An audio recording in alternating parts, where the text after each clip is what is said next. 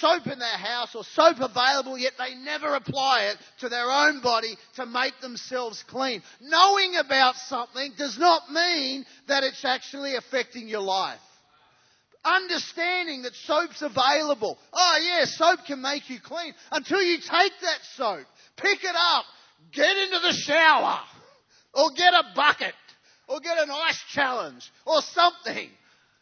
Get wet, get the soap, put it on your body, wash your hair, wash your body, clean yourself until you actually take that soap and apply it to your body. The soap is useless. Even though it's been invented, even though it's available, even though it can be sitting there right on your bench. Christianity is exactly the same.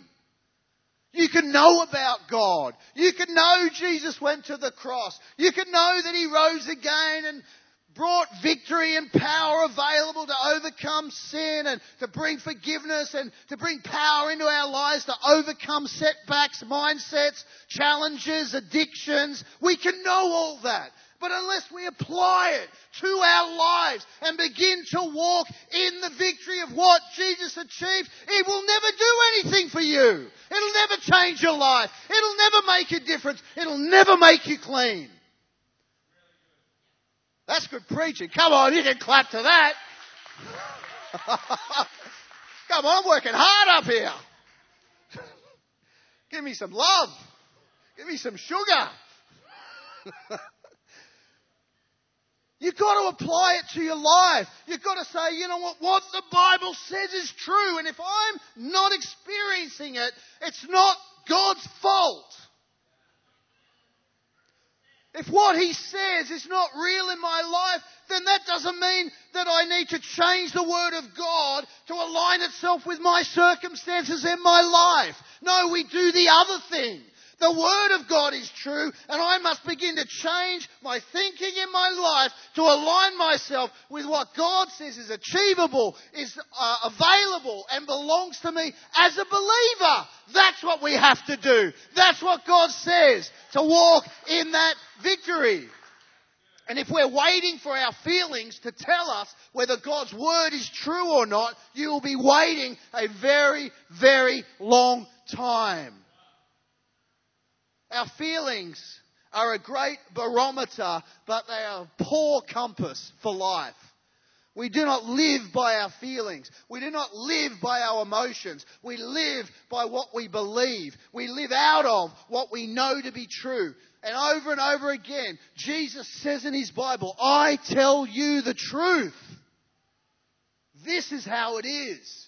And if you believe it, accept it, live out of it, walk in it, you'll see the power of it coming into your life and into your circumstances.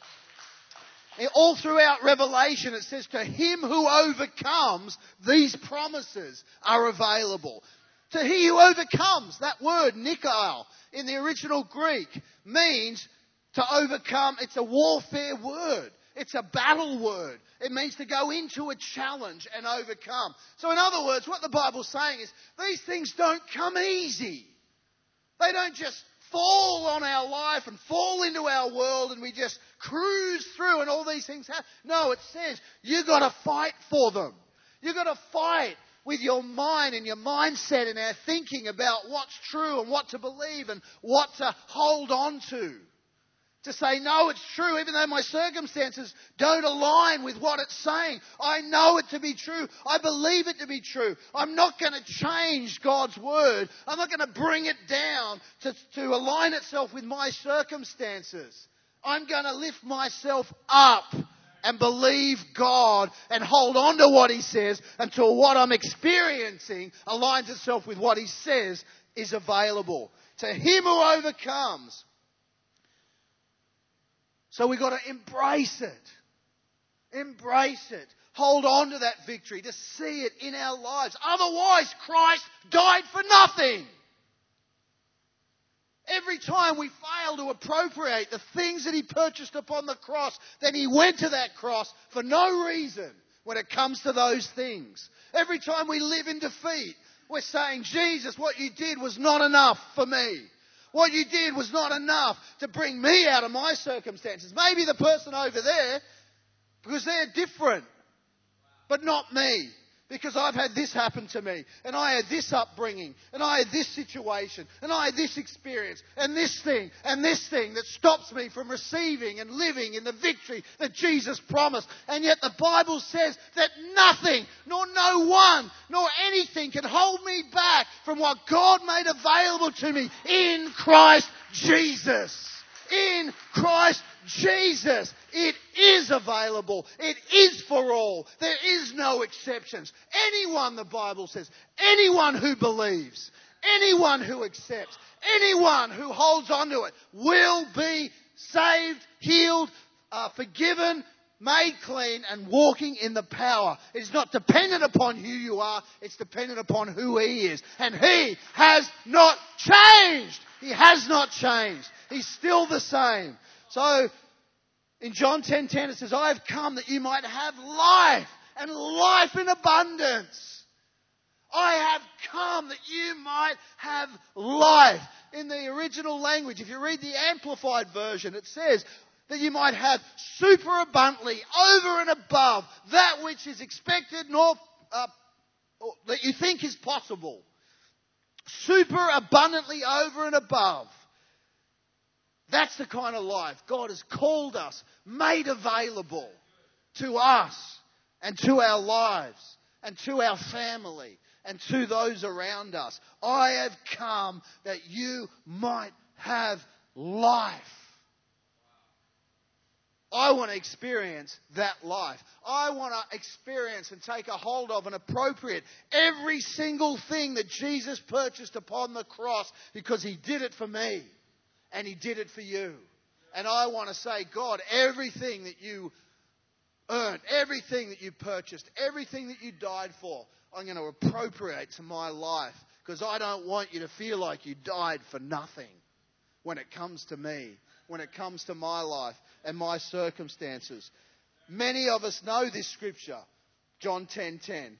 You might even have it on your fridge. It's pretty common, John 3:16, John 10:10. I've come that you might have life and life in abundance. Yeah, blah, blah, blah. But are you appropriating it? Are you living in it?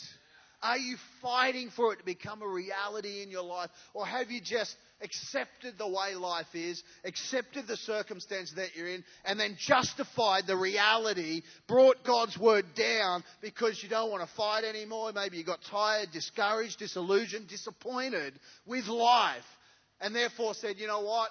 I don't believe that anymore. This is just the way it is. It doesn't get any better than that. I want to declare to you this morning that it gets a whole lot better than what you've got right now. Because Jesus wants you to live an abundant life. An abundant life through His victory. So number one, our past forgiven. Number two, our present empowered. And number three, our future assured. John 3:16, which is the other popular fridge magnet, Christian fridge magnet. For God so loved the world that He gave His one and only Son, that whoever, do you love the all-encompassing nature of God's promise, God's death, His resurrection, His ascension, His promises? They are all-encompassing. They're not dependent upon where you were born, how you were educated, or how you were raised. For God so loved the world that He gave it, that whoever believes in Him shall not perish, but have eternal life. This is the message that God has asked us, that Jesus says, I want you to take to the world. This is the message of Easter. This is what it's about. And that whoever believes in Him shall not perish, but have everlasting life. God loves the world. Heaven is not impressed with creation. The angels are not overwhelmed by the universe and the galaxies, as incredible as they are. But what they are amazed and overwhelmed with is that God so loved this world that He gave His Son, that whoever believed in Him would not perish but would have everlasting life. You know, our society and our culture today, when you have no purpose beyond the temporal for your life, then longevity becomes the goal. And we have a society where living a lot longer, as long as possible, is the goal of life. But you know, the Bible never says that longevity is the purpose of life. We all want to live a long life. I'm not saying that we should look to shorten the length of it. But the goal is not to see how long you can live. The goal is to fulfill God's purpose and plan for our life, however long that takes. Living to 80, 90, 100, I don't care. I'm not interested. I want to fulfill God's purpose for my life. Kevin was sharing here today. Seek first the kingdom of God and His righteousness. All these other things will be added. Longevity is not the goal of the Christian. The purpose of God, the kingdom of God, living in the reality and the power of what He achieved, seeing that demonstrated in our life and sharing it with other people and making a difference in the world. That's why we're here. That's what He's called us to do. That's the purpose of our life. That's why we get up in the morning, not to make it through another day, another year, another decade, see if we can become a centurion. I hope you do. But that's not the goal of my life. And it shouldn't be the goal of yours. 1 John 2:17, which is my favourite scripture in all the scriptures,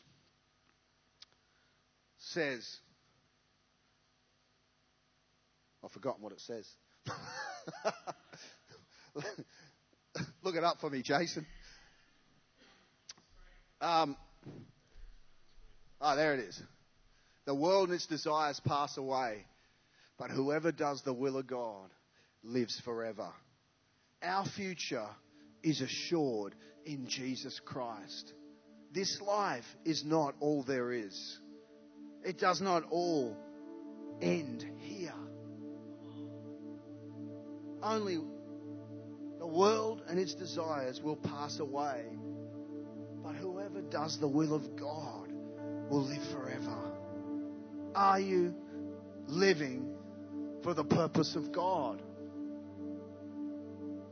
Are you living to see all that He achieved and purposed upon the cross outworked in your life and your circumstances? And are you living that what you have might be given to someone else who's hungry? Bread to the hungry. There's plenty of people out there that don't think they're hungry and not interested in the gospel or God or anything like that. But Jesus said, open your eyes, see the harvest. The harvest is plentiful.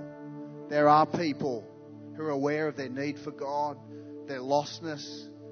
They're going around in circles, never overcoming, never breaking free, constantly caught in a cycle and never getting out.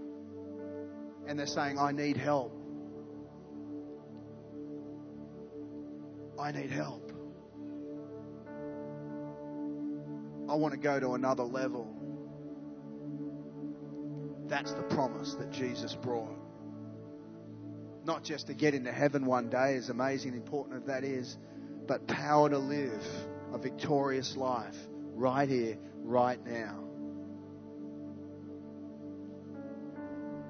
2 weeks' time, we've got an Easter service. We're going to be handing out flyers up the back. I want you to think about who can you invite to that service that needs to hear this message. Bring your family, bring your friends. We might think, oh, everyone I know in my family are Christians. That's all right. Bring them anyway to create an atmosphere where those that do come, that don't know the gospel, are in a place where they are able to hear the good news. So I want you to take 10 of these. I want you to invite people. And if you don't have anyone to invite this Easter, then, as Mel said, put them in some letterboxes and then spend the next 12 months building some relationships so that you can actually invite somebody next Easter. Because if there's no one in our world that we're able to share the good news, then our world is too small. Our world is too small. Thank you, Jesus. Let's close our